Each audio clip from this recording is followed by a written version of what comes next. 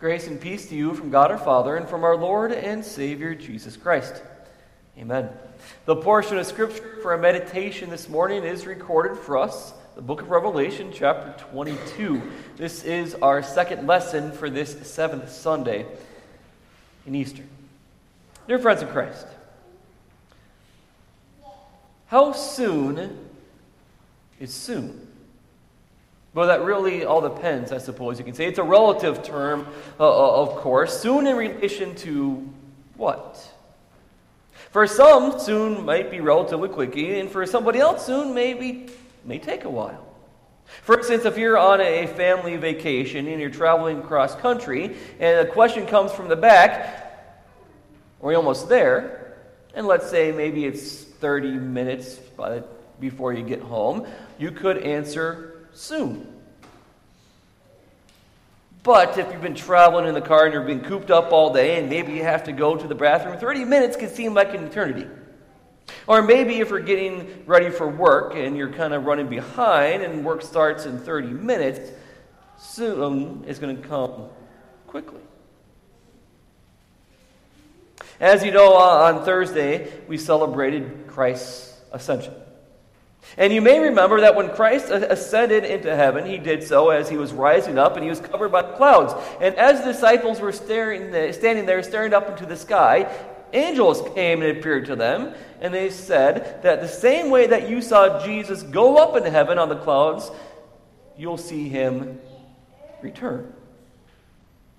And that's something that the Bible talks about again and again, that Christ is going to come back on the last day. For instance, Paul says, and he goes into detail in 1 Thessalonians 4, the Lord himself will come down from heaven with a loud command, with the voice of an archangel, and with the trumpet call of God, and the dead in Christ will rise first.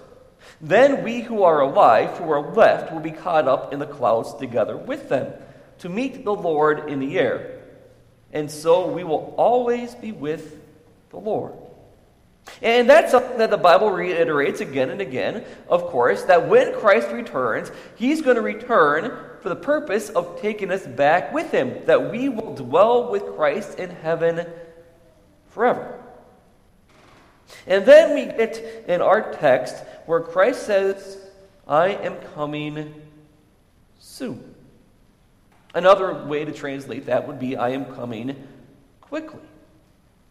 But how soon is soon? And the skeptic really, it jumps on that word soon, doesn't it? They say, you believe Christ is coming soon? Didn't Christ make that promise almost 2,000 years ago? You would think that if Christ were going to come soon, he would have come by now. Especially if you think that Christ exists, and Christ rose from the dead, and Christ is now on his throne in heaven, and if Christ keeps his word, 2,000 years later is not soon. And there's always that part of us. No matter how strong our faith is, there's always that part of us that questions that portion of God's word. Is Christ really going to come again? And if he said soon, then how come he isn't back yet? And if Christ is really going to come again, doesn't he realize how horrible this life is? Doesn't he realize how much we're suffering and everything that's going on? Why doesn't he just end it so that we would live with him in heaven forever? And it doesn't matter how strong our faith is, there's always that little skeptic inside of us questioning portions of God's word, including this, that Christ claims to come soon. Well, let's look at what John says. And how Jesus describes himself in Revelation. In verse 13, he says, I am the Alpha and the Omega, the first and the last, the beginning and the end. Alpha and Omega, of course, are the first and the last words of the Greek alphabet. And Jesus tells us exactly what he means. He is the beginning and the end. He is the beginning of the world. As God, he existed before the creation of the world, and as God, he created the world. We read in John 1 that through him, through the Word, all things were made. And when Christ comes again on the last day, that will be the end of the world. So he is the beginning and the end. He's always existed, and he always will continue to exist. Without beginning, without end, eternal, existing before the creation of the world, and will exist long after, into eternity after the world has been destroyed. And then in verse 16 he says, I am the root and the offspring of David, the bright morning star. Now, this is the last chapter of the Bible, and these are some of the last words that Jesus spoke. And at first glance, it seems strange that Jesus would talk about this as some of the last recorded words of Scripture. In these words, Jesus not only testifies to the fact that he is the promised Messiah, but he also points to something else. Again, he's pointing to his dual nature. He is the root of David. He is the source by which David comes. And if he's the source by which David comes, Jesus was born about 1,000 years after David, that means that Jesus must be God. But he's also the offspring of David. And if Jesus is God, and yet the offspring of David, then he also must have become man and was a physical descendant of David. On top of that, he is the morning star. This most likely refers to Venus. Venus would rise in the east shortly before the dawn. And so when they saw Venus rise, they knew the sun was soon to follow. When we see Christ come again on the last day, that means eternity is just one step away. So on one of the last times that Jesus spoke in Scripture, he mentions how he is the promised Messiah, the descendant of David. He's true God and true man. He's going to come again soon. Now, what do all of these things have to do with each other? Well, of course, if Jesus isn't both true God and true man, then he cannot be our Savior. And if he's not our Savior, we don't care if he's going to come again or not. There's more to it than that. Peter makes the connection between Jesus' divinity and his second coming. Peter writes, in the last day, scoffers will come with their mocking, following their own lusts. They will say, where is this promised coming of his? But do not forget this one thing, dear friend, for the Lord, one day is like 1,000 years, and 1,000 years are like one day. Jesus is eternal. He's not bound by space. He's not bound by time. He exists outside of time. So for Jesus, 1,000 years is just like a day. For us, 2,000 years seems like a long time. But when you're Jesus, when you're eternal, when you're not bound by time, it's just as if he's been gone for a day or two. It's not soon for us, but it is soon for the eternal Lord. And it's soon in comparison to the eternity that we will have with Jesus forever. And Peter then goes on to make the point, and Pastor Hafer mentioned this on Thursday, that the only reason that Christ has yet to return is because he's patient. Because he wants the whole world to repent and come to the knowledge of the truth. And so he's long in our perspective, long in coming, so that more would believe in him and join us in heaven forever. And that's what Jesus means when he says in verse 12, I am coming soon, and my reward is with me to repay each one according to what he has done. And that's great news, right? Christ is going to come again soon, and he's coming with a reward. But then we see that Christ is going to reward us according to what each of us has done. Uh-oh. We might say. Because we know what we've done, and we know what we've left undone. We know that the good we want to do, we don't do, and the evil we don't want to do, that is what we keep on doing. We know how many times we fail to obey God's commands. What do we just confess at the beginning of our service today? We confessed, I am sinful by nature, and have sinned against you in my thoughts, words, and actions. I have not loved you with my whole heart. I have not loved others as I should. I deserve your punishment both now and forever. When we look at ourselves, when we look at all that we've done, we must confess that we don't deserve a reward. We deserve to be punished eternally. In verse 15, Jesus points out those who are outside of heaven. He says, outside are the dogs, that is, the sorcerers, the adulterers, the murderers, the idolaters, and everyone who loves and practices falsehood. And make no mistake about it, we're the dogs. And that's not a term of endearment. Back then, dogs were kind of like wild pack animals that wreaked havoc on neighborhoods, like a wild, mangy mutt. And the dogs, he describes them as sorcerers. Well, I'm guessing no one here practices sorcery on a regular basis. But we do have the tendency to push away God. We do have the tendency to not trust in God and turn to other things, like sorcerers do. Probably not too many people here are currently committing adultery, and yet we all have a problem with lust. We probably never committed murder. And yet all of us have said and done many hateful and harmful things to each other. Not many of us are bowing down or praying to or worshiping false gods like Buddha or Allah. But we all have the problem of putting things ahead of God in our lives. How many times have we lied or stretched the truth or exaggerated for our own personal gain and otherwise practiced falsehood?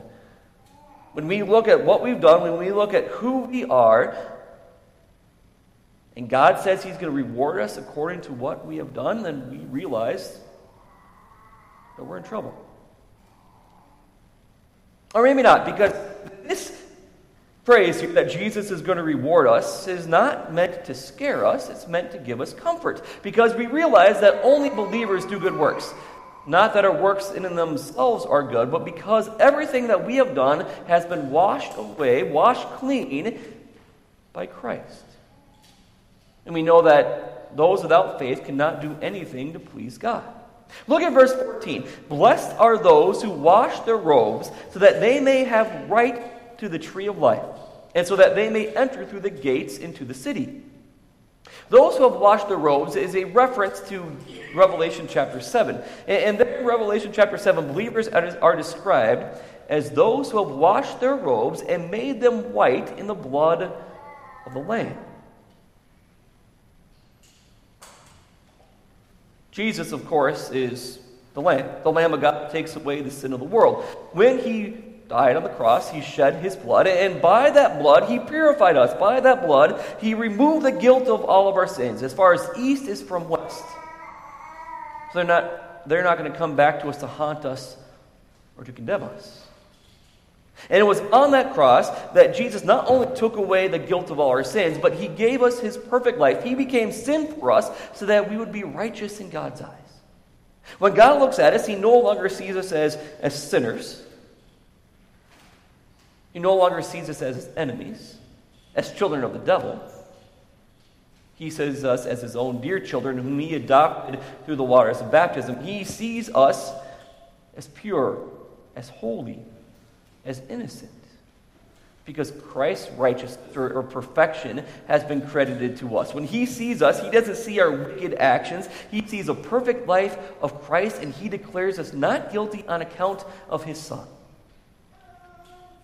And our clothes, once stained red with sin, have been washed clean by the blood of Christ, and we are pure, holy, innocent, white, wearing the white robes of Christ's righteousness. And so we have access to heaven. In verse 14, he says, to those who have washed their clothes in the blood of the Lamb, the Lord promises the right to the tree of life. The tree of life, of course, goes all the way back to the Garden of Eden. Remember that there are two trees in the Garden of Eden, the tree of the knowledge of good and evil, and the other tree, the tree of life. And anyone who ate from that tree lives forever. That's why that's why God kicked out Adam and Eve from the Garden of Eden, because in their sinful state, He did not want them to live forever. But our sins have been removed. We're not going to have a sinful state. We're not going to have pain or sorrow or any other problem in heaven. And so we eat from this tree and we live forever in paradise, free from sin, free from pain, free from sorrow, weeping, and the gnashing of teeth. And this tree of life that gives eternal life sits on the banks of the water of life. And earlier in this chapter, the water of life is described as a river that flows through the city that is heaven. Jesus, of course, is the water of life, as we know from the Gospel of John. And he also says here in verse 17, "Let the one who is thirsty come, and let the one who wants the water of life take it as a gift." This water of life that is eternal life is given to us as a gift. Not as something earned, not as something deserved, because we can't earn it, we can't deserve it, but given to us because God is gracious, loving, and merciful, that he gives us this gift of eternal life forever in heaven. And there's no place like it. Heaven is so great and so beyond explanation and comparison that we can't even think about how awesome it's going to be. Even the best of what the earth has to offer pales in comparison to heaven. And we must admit that the earth rarely gives us what it has best to offer. And so we long for that day to come. We long to move on from this veil of tears, from the church militant to the church triumphant. And we say along with John, "Lord, come quickly. Come to take us home. Come to take us to live with you in paradise forever, that we may sing your praises for your eternal victory." Christ says he's coming again soon. How soon is soon? Maybe it's soon, not soon for us.